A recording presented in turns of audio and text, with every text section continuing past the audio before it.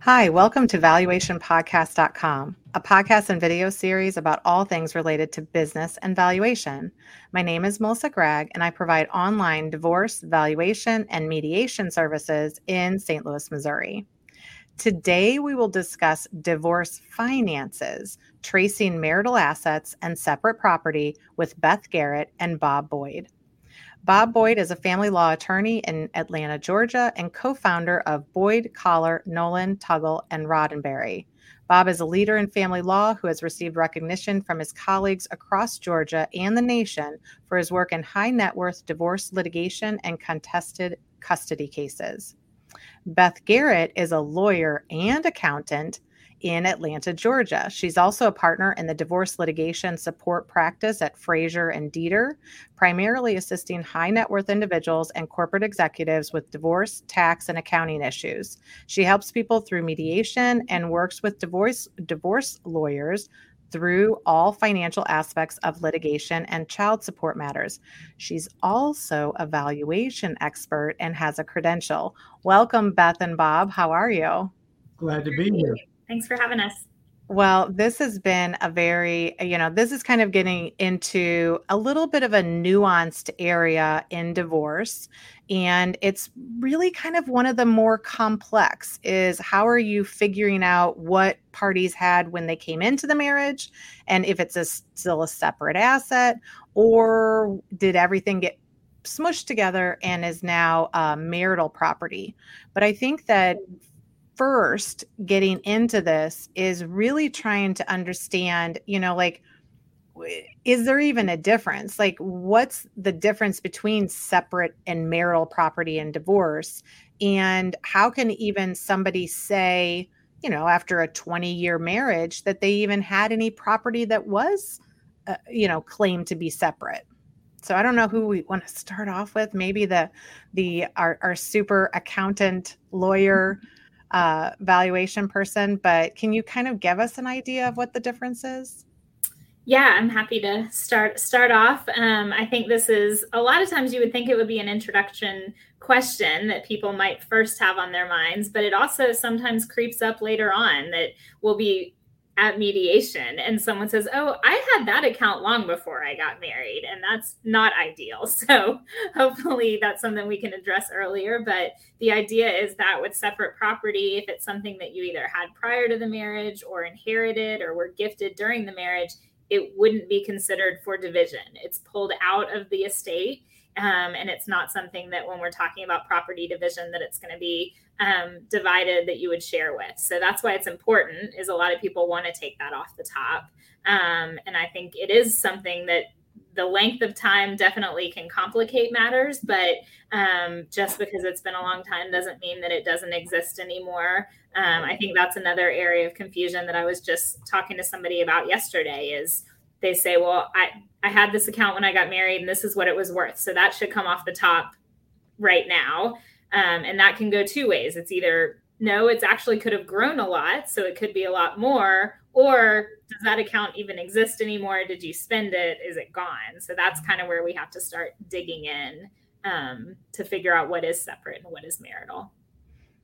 And the claim to separate property really, and the difference between separate and marital really is kind of a legal issue, right? So there's stuff that we can do, but Bob, tell us more about like the legal difference between separate and marital, and how can somebody claim that they have separate property? Well, I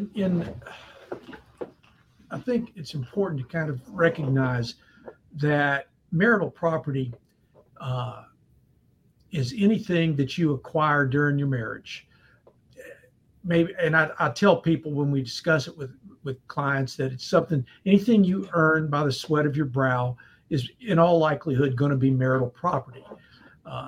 Title doesn't matter. What matters is how the asset was acquired. And I usually give the example of a 401k plan. That's going to only be in the name of the employee. It's going to be earned during the marriage. And even though it's titled in that sole name, it's going to be considered marital property and subject to division. So I think that's important to note. Now, sort of in an opposite way of looking at it, title can become very important with separate property, because Beth's job becomes much easier if someone has maintained the integrity of an asset during the marriage by first keeping it titled in their sole name, and second, not commingling it with money that's been earned during the marriage. You can, at least in some states, Georgia being one of them, you can severely compromise or even lose your claim to separate property if you make the mistake of putting it in joint names. So title can be, you have to be cognizant of the idea of title when you're doing this analysis. Well, and realistically, what people most of the time would be able to understand separate property would be like an inheritance. Or sometimes people are even discussing like the engagement ring. Was that a gift? Was it not a gift? Things like that. But I think another just issue that we don't necessarily identify marital and separate property in all states, right? So another issue, and what we're going to do is kind of lay the foundation of some of these issues, and then we're going to talk about some of the nuances in them, because again, people getting divorced don't always know that these are issues, right? And so it's really first, what are the, so another difference is that divorce is state specific. And so what are the differences between community property states, and maybe we need to define that, and equitable distribution states for divorce purposes? Well, you want me to take that one, Beth? Yeah. Yes. Okay. So yeah, I think it's important to say at the outset, there are only 9 states out of 50 that are true community property states. There are 3 that are a little hybrid, but all the rest are either considered what they call common law or equitable division states. Now, if you're looking for a definition of community property, basically what they do in those situations are that any assets that are acquired during the marriage are divided 50-50. It's pretty simple.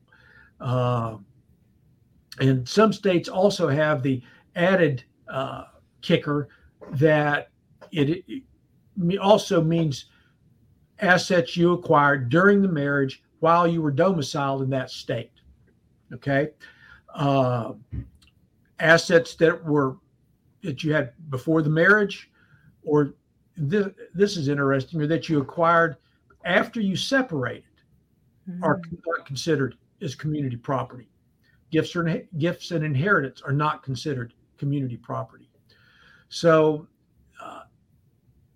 community property came about because these states thought it would cut down on the conflict in a divorce. Yeah, simple. Contrast that with equitable division, and we've sort of talked about that in the first question, that it's anything that you've acquired during the marriage is going to be subject to equitable division, not necessarily 50-50, but what the parties agree is fair, or a judge or a jury determines is fair. Just like community property, premarital assets are not included, gifts and inheritance not included. Now, interestingly, and this is very state specific, you remember I said that in a community property state, anything that you acquire after you separate is not subject to division. States, the equitable division states differ on that. For example, in Georgia, there's a case that defines very clearly the marital estate accrues until the date of divorce. And that can cause a lot of consternation if you've had people separated for a long time. I mean, I just served as an arbitrator in a case where, Beth, was it 7 years they'd been separated? I think so. 4. It was a long time. They'd been separated, and the husband had acquired a lot of assets in that period of time, and he was trying to make the argument that they shouldn't even be on the table. So that definition in any state becomes important as to when the marital estate accrues. Well, and before kind of we go more into that, the reality is every state is different.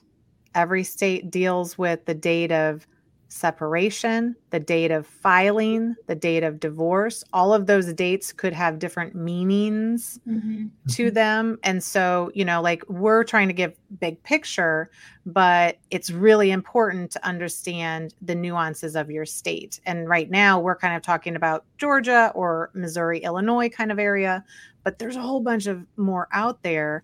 And the reality is, just splitting everything 50-50 isn't necessarily going to solve it because everybody feels like their case is unique, right? And so there's unique situation why it should not be 50-50, including some of these assets. Do you have anything else to kind of talk about the difference between community property states and equitable distribution, Beth? I would just highlight that in every case that the differences are in the marital estate and what that's going to look like and how that's going to be divided. But separate property is considered always. So what we're talking about today is going to be important whether you're in community property or equitable division state, figuring out what your separate estate is so that gets carved out. Well, and I think that a lot of times when I start talking to, spouses, either together or separate, they kind of go into, well, I had this house, I had this boat, I had this 401k, I had this before the marriage. So we just ignore it and we just put it over on the side. We don't need to put any value on it. We don't need to look at anything. Like, that's mine. Go away, right? But that's not really how it works.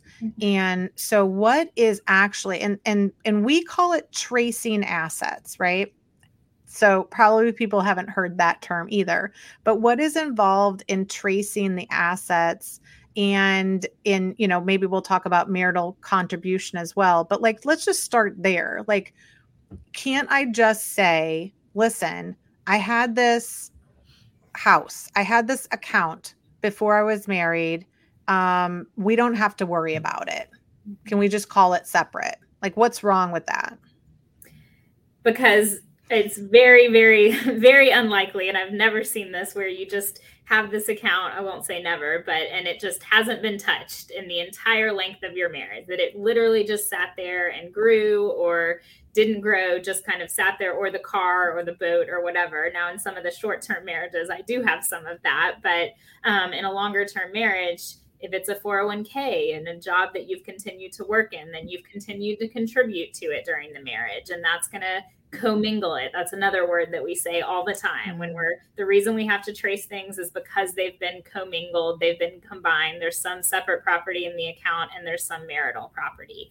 And we see that in retirement. We see that in houses. We see that in investment accounts, most everything. I think that one of the hardest things kind of for people to swallow when we meet with clients is, well, I hear all the time, we kept all of our finances separate. We have all separate accounts. Well, that separate is different than the separate that we're going to start talking about, because you were married, you are married. And so just because it, like Bob was saying earlier, the titling, just like if you jointly title something, it can be in jeopardy. Well, just because you left it in your own name doesn't mean that it's automatically separate. So that's why we do have to look at what happened during the marriage. Right. And I think that, from a tracing the asset standpoint, from a legal standpoint, Bob, though, like, I'm telling you, it's separate. Why can't you you're my attorney, go tell them that it's separate? Like, what's the problem? I don't see a problem here. Well, we might tell them it's separate, but if they're not buying that, they're going to hire Beth, and she's going to see all the accounts from the beginning of time. And she's going to show how, with this asset that I came into the marriage with, I started putting 10% of my take-home pay into it every month that I was working. And it's doubled because I've been adding to it during the marriage. and she's going to shake her finger, au contraire, it is not separate property. And, clients don't like it, but that's just when you have to explain this is what the law is. And I wish you would have talked to me earlier about what you're doing with your account. Well, and I think that's part of it. That's what is a prenup can fix. A prenup? Yeah, prenup can fix that. Because prenup is probably going to say title controls. So if I've kept an account in my sole name, even if I've added money to it from my earnings during the marriage, it's still going to be my separate property.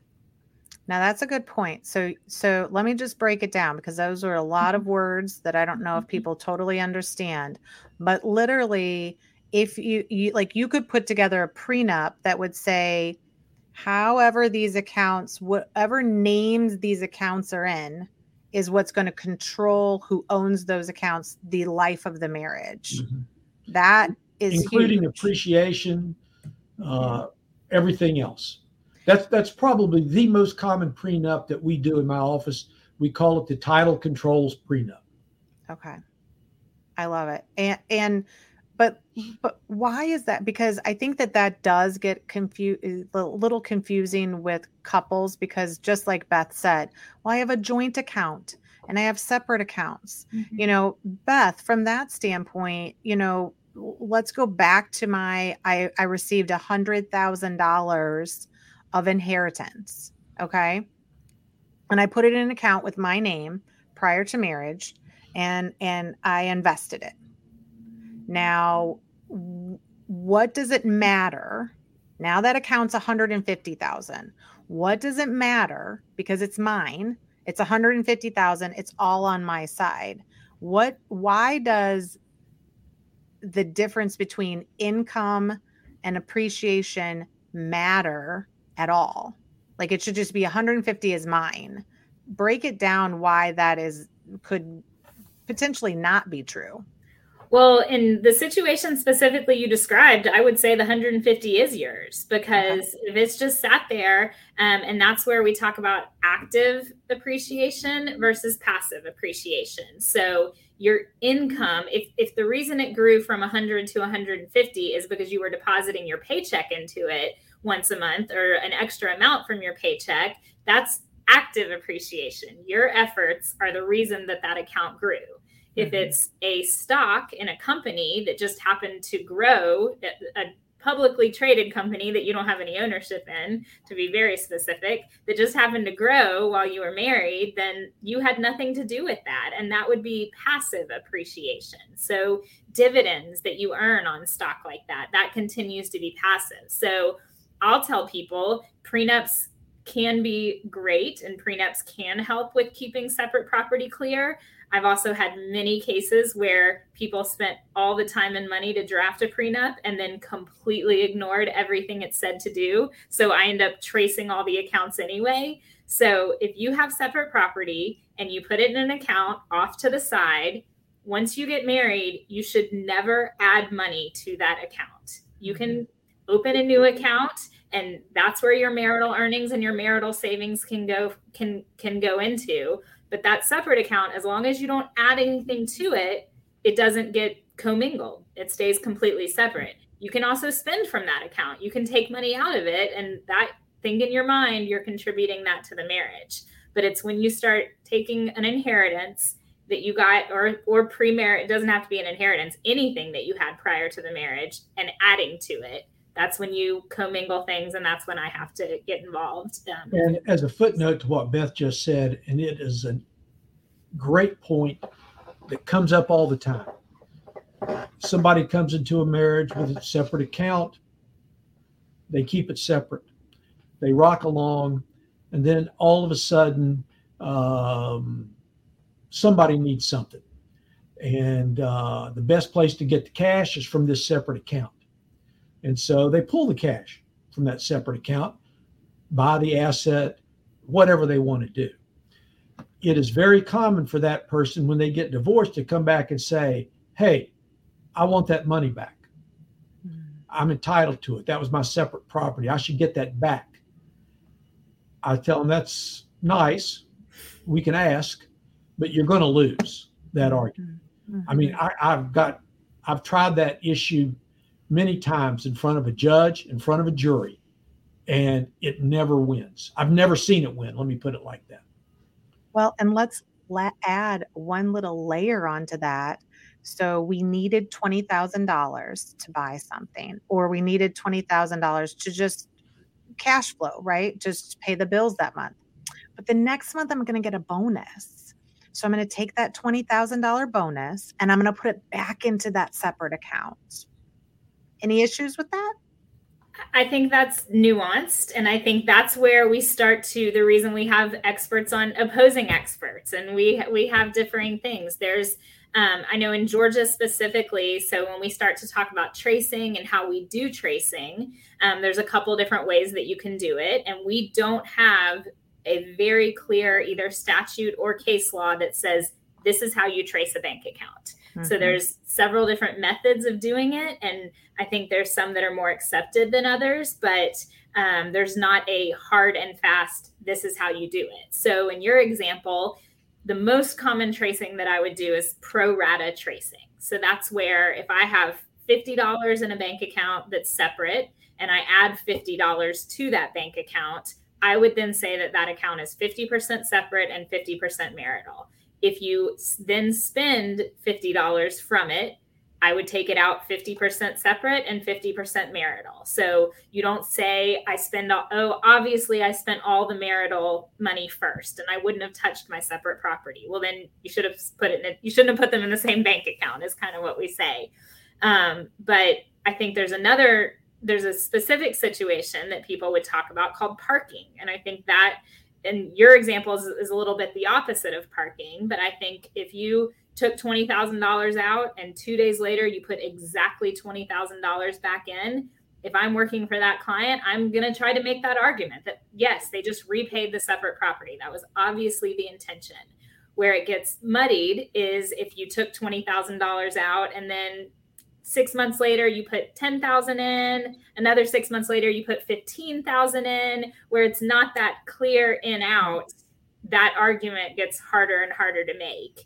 But you think, Beth, it gets harder to make too if you pull that money out, park it in a joint account, and then try to bring it back in. Right. Is it still separate, or now have you tainted the whole thing?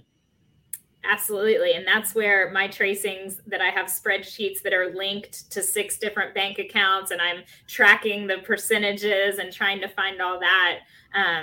That's where it starts to get really complicated especially because as we've mentioned a couple times already, we have some very specific cases in Georgia that say as soon as you title something jointly, the presumption is that it's marital. Mm-hmm. So if it's in a bank account for a day or 10 years, if it's jointly titled, it's presumed to be marital. So we have to see if we can make an argument otherwise, or if it makes sense otherwise. We get nuanced in our language. We talk about source of funds rather than separate, which really mean the same thing. But as you pointed out at the very beginning, separate is more of a legal conclusion, whereas source of funds, we've nuanced into this more accounting term. So that's a perfect segue because I feel like we do need to talk about source of funds. But one thing that I will say is that, and it's how we kind of define a little bit. One thing that I just will say real quick is that when you're looking at the 100,000 goes into the bank, nobody touches it. It's now 150, right? Like now in the state of Georgia, it might all be separate. In the state of Missouri or other states, we still might have a portion of that increase in value. Is it appreciation or is it interest and income? So we still might delineate that, even that portion. But the interesting piece is the clearer and the cleaner the issue is, you don't have as many hurdles to go over in court. The more you start creating some sort of convoluted issue of money coming in and money coming out, and the reality is that's what everybody does, mm-hmm. because we don't plan to get divorced when we get married. We just plan to be married and happy. So we're not protecting anything at that point. But when we come into these issues, we're now just creating bigger stumbling blocks and hurdles that we're going to have to go over in order to prove it in the court. And the court would be like, well, maybe I'll take a little bit as oh, that's not fair. Like you have too many assets and things like that. But we won't start talking about that just yet, because I think one layer in this is the source of funds, which again is probably a term that people are not aware of until they go through a divorce. But why is the source of funds rule important in a tracing analysis? And does it matter? Like you've already talked a little bit about the property titled, but tell us what the source of funds even means. So I think one of the reasons that when we talk about equitable division, that Georgia is an equitable division state, not equal. So, and that's the whole reason that we have this argument, because yes, so we've talked about how important titling is, and that once something is jointly titled, it's considered marital property. But when you were getting into a little bit about, is it fair? That's where we would start to even if it's jointly titled, a lot of times we're going to continue to make the argument that it's the source of the funds is separate property. So we've taken this hard and fast term of separate property and kind of morphed it into this source of funds idea, where you say, well, all of this property came from my separate funds. It might have been jointly titled, but it wouldn't be fair, equitable to divide it equally. So therefore, even though it's marital, I should still get it. And we try to carve it out that way. That would be, Bob, would that be your? I mean, that's exactly what happens, is that you've created marital property, just as Beth said. But then when you get in front of the court, you get in the courtroom, that's when you make the argument that I should get credit for this source of funds. And in Georgia and in other states as well, we've got case law to support that source of funds is a proper analysis to put forth as to justify a claim for separate property. Typically, this happens with a house.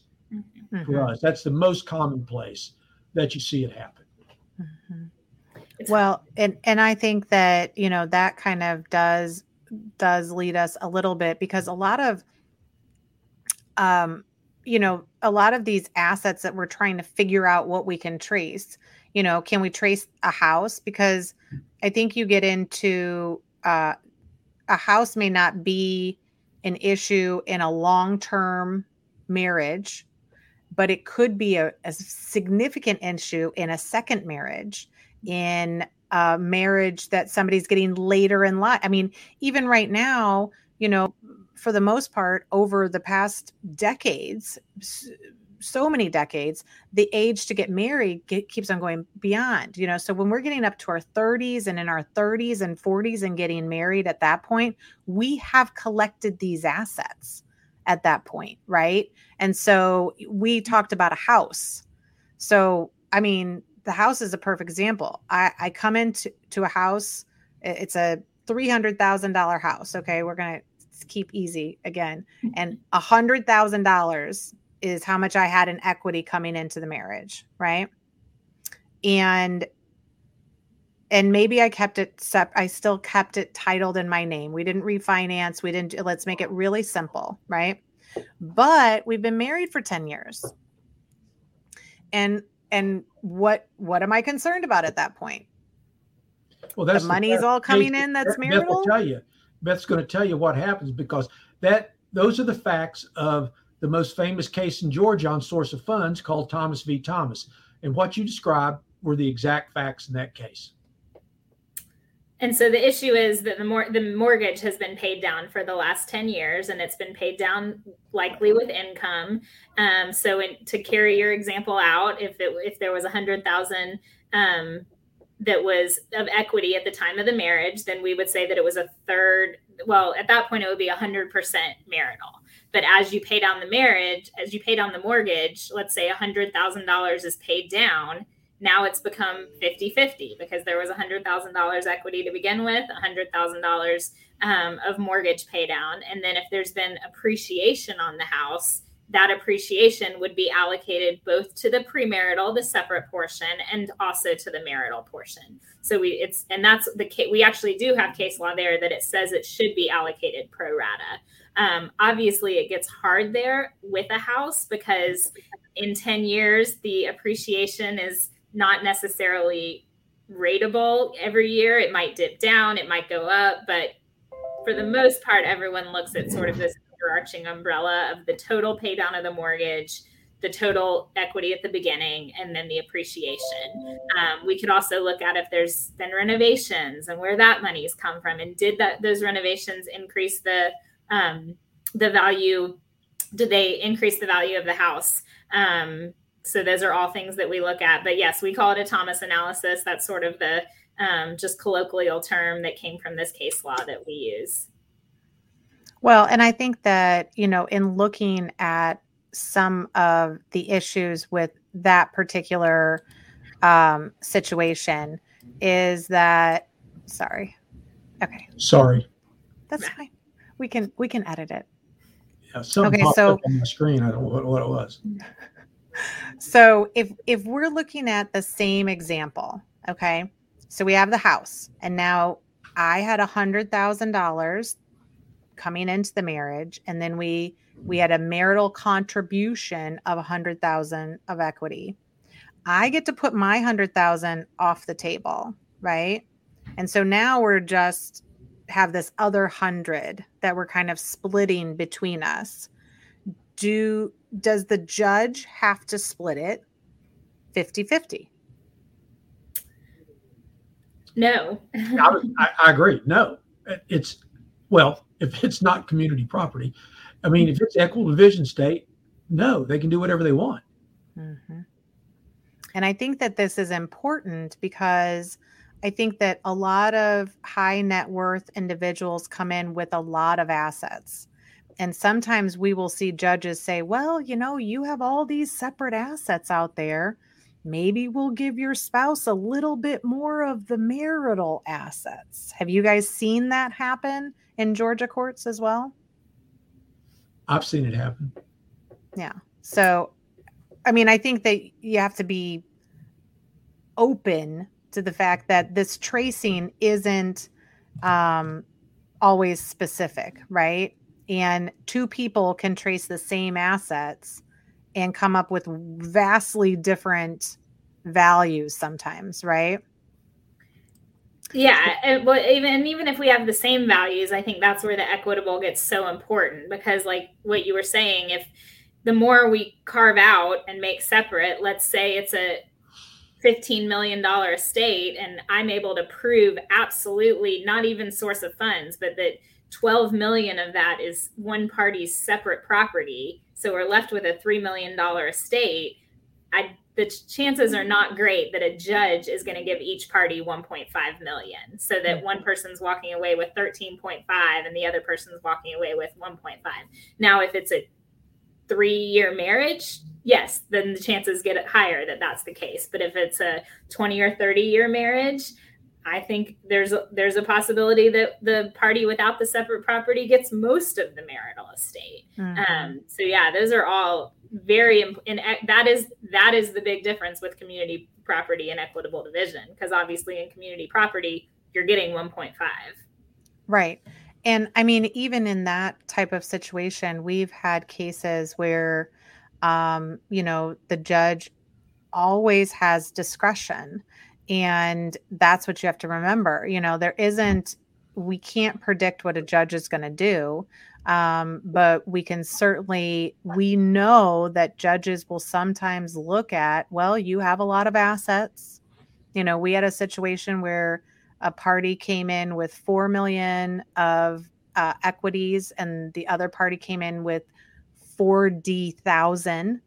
And, the judge in mediation was saying, I think, they should at least get 1 million.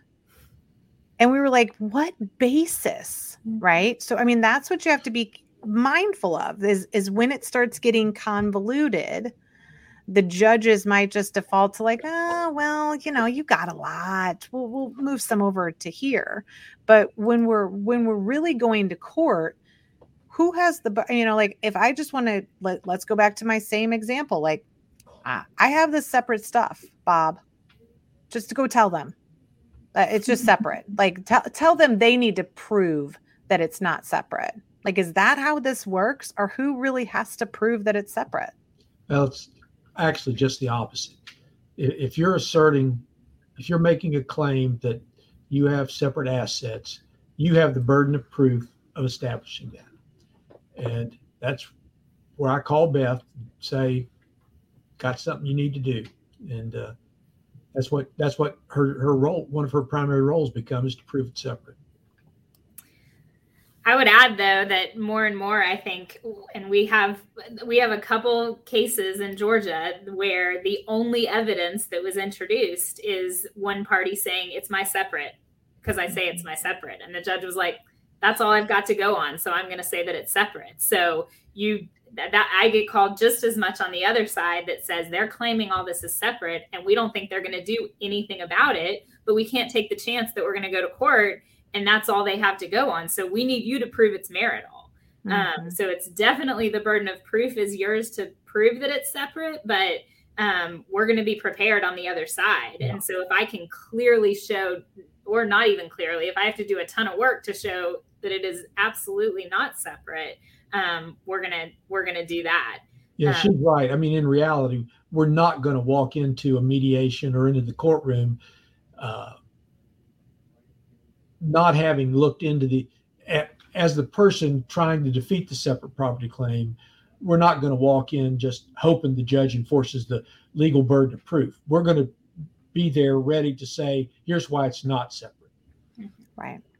Well, and even I've been involved in cases where, we proved the separate or marital nature of the assets or the investments, and they would just testify. They're like, you know what? And even the party could testify and say, Judge, I had it when we got married. And, I don't think that is really good proof. But again, in a courtroom, just from my experience, it doesn't necessarily matter if everybody has done it the exact proper way. And I think that's the frustrating part, is that, you can do it the exact proper way that you feel is very relevant and looking at all the information. And the other side could just like, well, here's a statement from 1955 that says that there was 3 shares of this. And you're like, what does this even prove? Right. But if we're looking at some of that information that you would need to document it, first of all, you need to go back and see if you have any statements prior to marriage or at the same time of marriage, right? Or if you can get them, because sometimes it's not easy to get from the institutions, or it's switched. If you have something that's switched accounts so many times, mm-hmm. that's gonna, that's gonna get costly to trace. But are there even some important dates that we need to keep in mind when tracing these assets, like date of filing, date of marriage, date of separation? What becomes important that people need to know to get prepared, even to prove out that some portion is separate?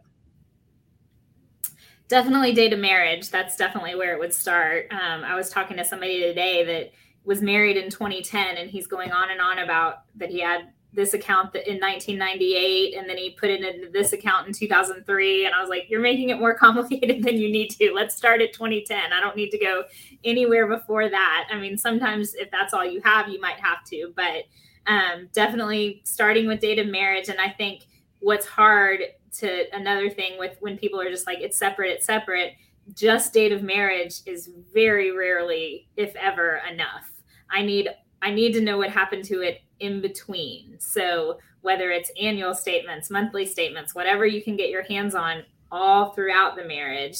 And then like Bob explained, we're updating it until the date of divorce. So we're continually adjusting it and updating statements monthly or bi-monthly whenever we can get something scheduled.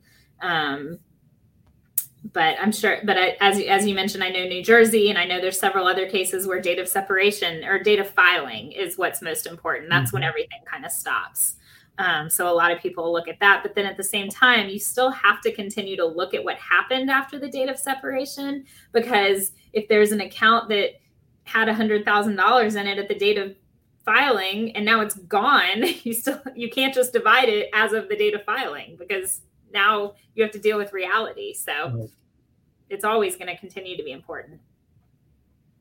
Well, and I think even from the separate nature of it, the more we can have, a statement right prior to the marriage, at a minimum, I think even year-end statements will give a lot of details, because sometimes in these big marriages, you at least want to start with a year-end, like we kind of take it in phases. I think Beth does as well. Like, you don't go every granular level first. You kind of like big picture, what portion of this is separate.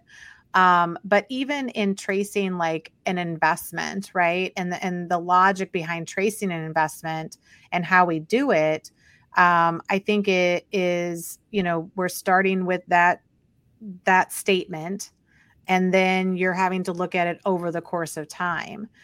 So in that particular situation, is it necessary to have every monthly statement? Is it necessary to have every yearly statement? Like, what if I don't have everything? Like, can you still do some analysis with that? Yeah, absolutely. Depending on the account. So with a retirement account, it's rare. It definitely happens, but it's not common that somebody's taking withdrawals from a retirement account prior to retirement. So hopefully that account has just grown. So we can make some assumptions there that if they had a set amount when they got married and it's grown, we can at least start with that set amount, I think, unless there have been withdrawals. And there's a lot of different places that you can find out if there were withdrawals, not just the account statements. You can look at tax returns. There's forms, the 1099-R that comes with the tax return. So there's a couple other things with retirement accounts that we can look at. And a lot of times if you have a 401k and the IRA is your premarital account, you might not have been contributing to that at all during the marriage. So it might be one that literally just kind of sat there. Now it sounds like, Melissa, you and I have, you have to do a little more work on that, because we do have, it is, I would say, established that investment, with the exception of the day trader here and there, that's literally what they do every day, that investment gains and losses and income or interest and dividends are passive. So we wouldn't have to segregate out that stuff. I just look at the total growth in the account, whether it came from interest, dividends, capital gains, and that's all considered passive. But it sounds like you have to segregate that out a little bit. That some of that might be marital. Would that be on a retirement account also? It is income on separate property is marital. Okay. Appreciation on separate property is still separate. So it does get nuanced. But here's the thing. I think people think that this is black and white, right? It's separate, it's marital. That's it. The reality is, unless you've planned ahead, right? Which we could tell them some ways to plan ahead, but unless you've planned ahead and kept everything very separate and clean, there's going to be gray. And so you have to put on a position, and you have to see how much the documents support the position, right? Or else you're going to falter legally, right, Bob? I mean, I can't just put up a position with no underlying documents. And so I think that's the harder thing is like, what if we don't have anything that goes back that far? Like, how am I? Tax returns are good, but what are the other options? And there may not be, but that's why you have to reach out from that standpoint, because the presumption is going to be that it's marital first, unless you prove otherwise, right? That's right. Yeah. See, and you talked about planning. I've had many conversations with fathers whose son or daughter is getting married, and they have premarital wealth, but they don't want to do a prenup. Mm. And they'll say, well, how do I protect this but not do a prenup? And frankly, we talk about the same things that we've talked about here, is the paper trail and don't commingle, and be careful what you do with money you take out of the account and how you title it to acquire something, all of those kind of things that we're talking about right now. Mm-hmm. Well, and I think that another thing that we haven't talked about much, we did talk about the Thomas case having to do with home ownership in Georgia, but what relevance does other case law or, other cases have in the tracing of assets in Georgia specifically? Is there any other case law that you have to look at? Do we even care about case law? I mean, this is a new case. We'll just do whatever we want. In Georgia, we do have to care about case law because our statutory law governing this discussion that we're having is very limited. And frankly, pretty much all of the guidance we have, except for some very general statutes on what are the rules governing separate marital property division, all that, we have to look to case law, at least in our state and in a lot of other states, to get our guidance as to what to do. And I mean, we're best familiar with the Thomas case. And there's another case about Miller that's about goodwill. And that's just what we have to rely on. Mm-hmm. And I think that go ahead. Unfortunately, though, we can name most all of the cases, but we don't have a ton of case law. So we have some really important cases that everybody relies on. But I think other states that are much more prolific in the case law and in what they have coming out, it can give you more guidance. So I think case law can be really helpful because it gives you guidance. We don't have cases that tell us how to do the tracing, which we don't have the guidance, but at the same time, that means that we can make the argument. We can do different things and kind of frame things differently. The titling, that's an area that got hot probably 6-7 years ago. And we got this flurry of cases that were all about titling. So that's kind of one of the reasons we've harped on it a lot, because that's what we have guidance on. But yeah, it's very important to be knowledgeable about the cases and know, because the judges are reading them and they know what they want to rely on. So we have to tell them why you should rely on it or why you shouldn't. And it I think it has changed over the past couple decades, because the analogy that everybody used to use was, if the three of us all take $1 and we put it in a hat, right? And Beth's dollar is the separate dollar, and Bob's dollar is marital, and my dollar is marital, and we put all those $3 into the hat, then they have been commingled, right? So they've all been put together. We don't know which one's which, but then have they transmuted? So did Beth's dollar transmute into marital money? And it used to be like, if you couldn't figure it out, it was just all marital. Well, I think the courts have progressed into even accepting some of our hybrid ways of looking at it. So I think that in the past, if you didn't have very clear evidence of separateness, then somebody might have said, you're out of luck, right? But now we have a lot of case law that does support this hybrid kind of looking at it. I think mostly because the judges understand, and we can all understand, okay, you came in with $2 million. I mean, there should be a portion of that is still yours, right? Like, you didn't contribute it. You didn't have, maybe one of the things, Bob, that people talk about is that it was a gift to the marriage. That it implied, when I took that $20,000 out of my separate inheritance and I paid our bills, that there's an implication that I converted that to marital. Isn't that what the court's going to say? Those are when I interviewed the jurors in a trial I had on that very subject, that was the word they used. We just viewed this as a gift to the marriage. Mm-hmm. Mm-hmm. And I think that also, now, because Beth is also a CVA, I do want to just talk about one kind of issue that we've talked about, but we also have these issues if a family business was owned prior to the marriage, right? So we've talked about valuation of a lot of different assets and property, but what about the business? Like, what are some things that we should be considering, or is it the same as an investment?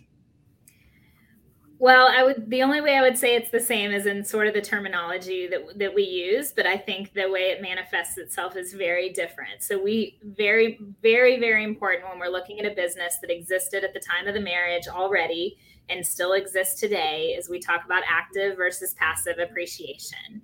But the idea is that with passive it's a lot harder to prove passive appreciation in a business, especially one that you are running or that you own or that you have a very high position in, than it is in a stock that is just appreciating on the stock market.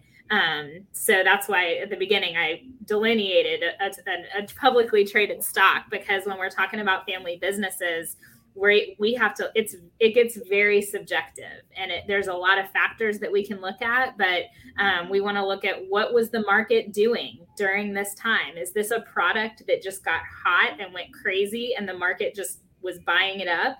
Or was there some amazing strategy that the owner had that they are the reason that this company increased in value? And so did the company just, what is, first we would try to figure out what is the increase in value during the marriage. So what was the value at the time of the marriage? What is the value today? Then we look at that appreciation and delineate between, okay, what's passive, which might still be premarital, and what's active that would have some kind of marital component. Then it gets further complicated because people might argue that the owner has been fully compensated for any active work that they've done. So they've gotten a paycheck every year. They've gotten distributions. Those have all gone towards the marriage. So they've essentially pulled out the active appreciation every year.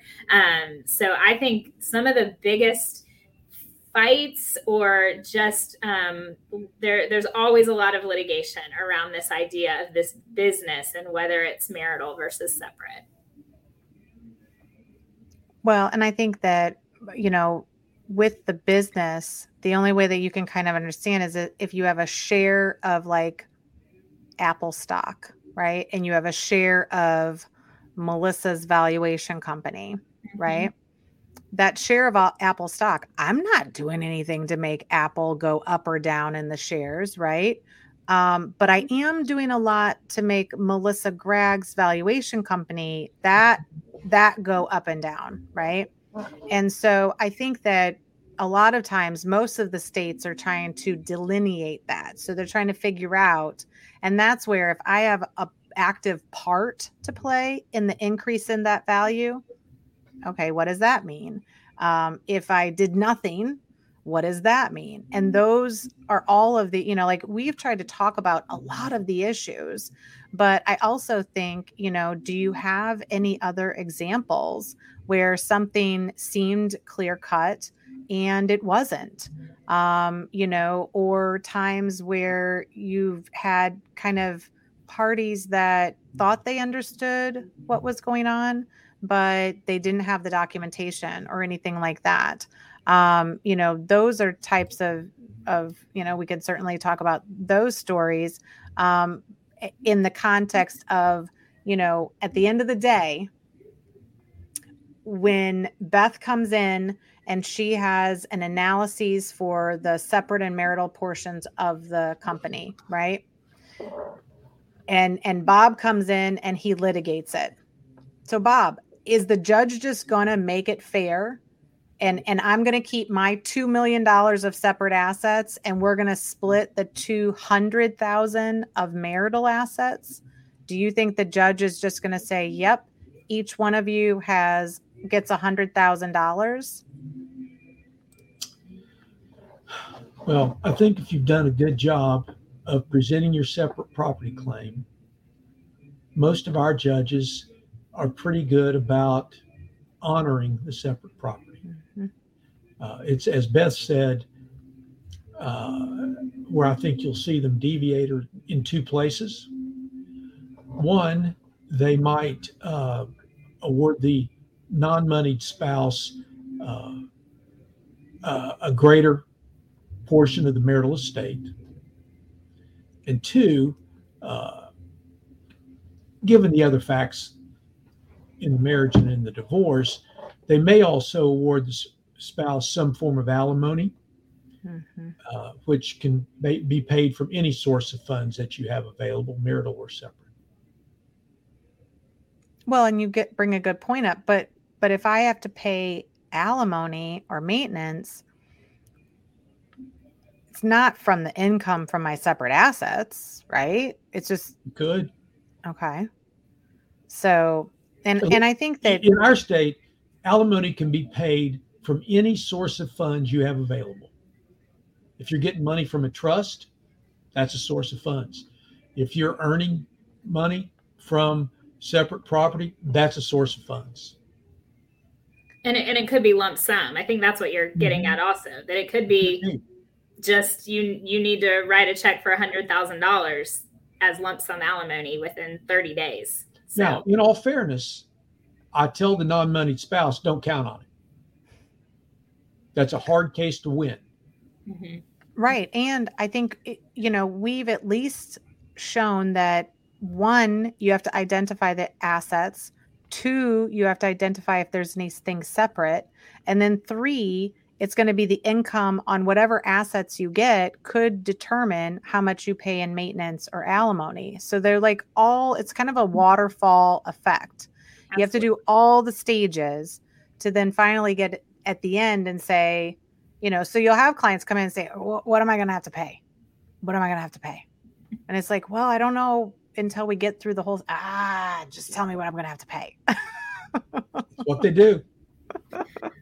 So it's a little bit different. But do you guys have any unique situations that you want to tell us about, or as we kind of look at some of your information on how to reach you and things like that? I would just go back a little bit to some of the surprises that when you were talking about how much do you need? Do you really need every single month? I think what I typically find is when I'm trying to just give me the year-end statements, that always seems to come back to bite me, because I'll get the year-end statements and then they're not really year-end. They don't have all the activity for the year. Or like I went into pretty great detail on the retirement account, but an investment account is totally different because there's usually lots and lots of ins and outs, and it's all during the year. And when you say like, oh, well, I had $2 million when I got married, so don't I just get that now? Well, they're conveniently forgetting that 5 years into the marriage, that account was at zero, and then they built it back up. So that's why I do need to see all the in-between statements, because we do have to show not just what you had, but what happened to it all throughout the marriage. I think that's where a lot of the surprises and forgetfulness comes in when we start trying to prove these things. Well, and I would just add that to me, the hardest case that I get is when you have a couple that have primarily lived on separate property, and they have a life, they go off and have children, and then somebody wants a divorce, and the non-moneyed spouse is like, what do you get? Particularly if the house they're living in is owned by a trust and their whole lifestyle has been supported by a trust, what's she entitled to? Right. That's a hard case. Well, because everybody, we talk to all of our friends, and we talk to our friends, and our friends say, well, you need to continue the life that you've been accustomed to. Yeah. So you should be able to still live in $1 million house. Like, why is it fair? And I do joke about the word fair, because I think it's every judge, every attorney, everybody thinks that that's the F word in the court system, because it's not what's fair, right? It's not It's not just because, well, you've led this great lifestyle, so it's fair for us to take a couple million and give it to you so you can continue. That's not how this works. You may be talking to people that have had completely different situations. Now, they sound like the same situation to you, but they are completely different. And the devil's in the details. These nuances that Beth has talked about are significant. You know, even the funny part that you just said, like a December statement is not the same as a year-end statement. For normal people, they're like, what's the difference? You know, but those are the types of things that if you have a situation where you had separate assets, if you had anything coming into the marriage, it's probably going to be a little bit more intense analyses than just saying what's mine is mine and we'll split the rest. Right.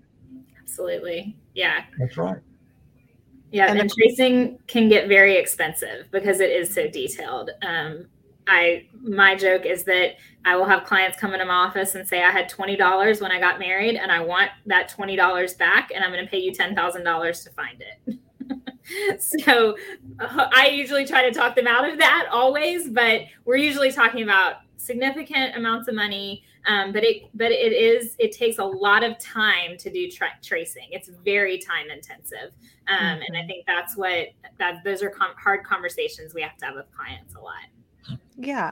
And we haven't really even talked about the fact that most of the time, these are not clear cut. There are deposits and withdrawals coming in and out of accounts. You know, there are different things that are happening that even the clients don't remember. You know, I mean, we had one case that we were doing and there were a couple huge influxes, like 600,000, 800,000. And I was like, what the heck happened? And they're like, oh yeah, we sold a house or we did this or we did that, you know, and they can't always remember. So, I mean, that's the other thing is there can't be a reliance just upon verbal testimony, right? Like we have to see the documents. We have to know what actually happened.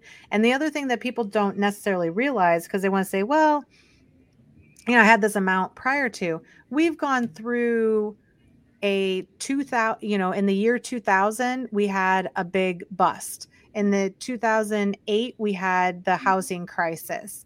And I always thought when other people would talk about all these economic issues, like, how do you remember those dates? Oh, now I know. Now I know why I remember those dates. You know, we had a pandemic, you know, so you can't just make those assumptions because the court is going to want something more specific. And that's the issue. Absolutely. I agree. I mean, because if you want them to just come up with a number, I don't know if you're going to like that number. If you can't prove it, they're going to make the presumption that it's marital. Correct. And that's why this is such a big deal. It also, to what Beth has said, you know, you really have to talk to a professional and get an idea of what the cost is going to be entailed in this. Because sometimes I'll be like, hey, let's go after your biggest account first and try to prove that out. And then look at some of these ancillary accounts. Because sometimes, even recently we did one. And, you know, the judge was just like, well, I just don't know how she's going to live. And I'm like, but the analysis is correct. Like, I mean, this is what it is. Mm-hmm. And they still have that discretion. So, I mean, a lot of times I think, Beth, maybe we're doing the analyses to try to settle the case. And sometimes that's a good idea, right? Oh, most of the time, yes. And this goes back to what I said earlier, that we don't have a lot of case law. Well, that's because we don't go to court. Most of our cases settle. It's this never-ending circle that we don't have a lot of case law. So therefore, you don't want to go to court because we don't know what's going to happen. So therefore, we continue to not have case law. But yes, settling is. I spend most of my time in mediation, but I have to do this analysis for mediation as well. So this isn't just for court. This is so that we can get there and we're able to settle because we all have all the facts. We've done all our work and we know what the balance sheet looks like, the separate and the marital property. And I will even say one last thing, and then I think we've given so much information, but the final thing really has to do with the fact that the way we do this work has changed over time with very little case law to dictate how it changes. And so if you think you're just going to find somebody that's going to be able to research how to do this, that's not going to be the case. Like I have been doing this for about 20 years. I think, Beth, you have a very similar trajectory. Mm-hmm. This year is the first time that I testified to the hybrid pro rata method in court. But have we been doing it for years and years and years? Have I been part of who's, a group that's perfected it in our area of how we as experts deal with it, right? Like we are consistent. Right. First time in 20 years that I've been able to put forth a case that actually, goes towards this. And that's a lot of states, right? Mm-hmm. So there's not this like framework of how to do it. You have to merge the law and the finance together and get a good team that understands it, because this is a complex situation and you could spend a lot of money and not have a good position at court, which is not the place that you want to be, right? That's right. Well, if I think we've covered almost everything, unless you guys have something else to add, we appreciate all of the information. And if people would like to reach out to you, I know that for the most part, a lot of professionals will meet with people or take questions and things like that. So I think if you're in Georgia, you should reach out to Beth from a financial. Like I said, she's got the credentials for business valuation, for finance, and she's also an attorney. Bob Boyd, if you have complex financial matters, I think you really need to reach out to Bob and his staff to kind of get a framework. So don't just assume that you know how to deal with some of these financial issues. They're different in each state, right? Very much so, yes. Well, thank you so much, both of you. I'm sure we'll find another topic to talk about some other time, but this is a great one. Appreciate it. Thanks for having us. Thanks, Melissa. Awesome.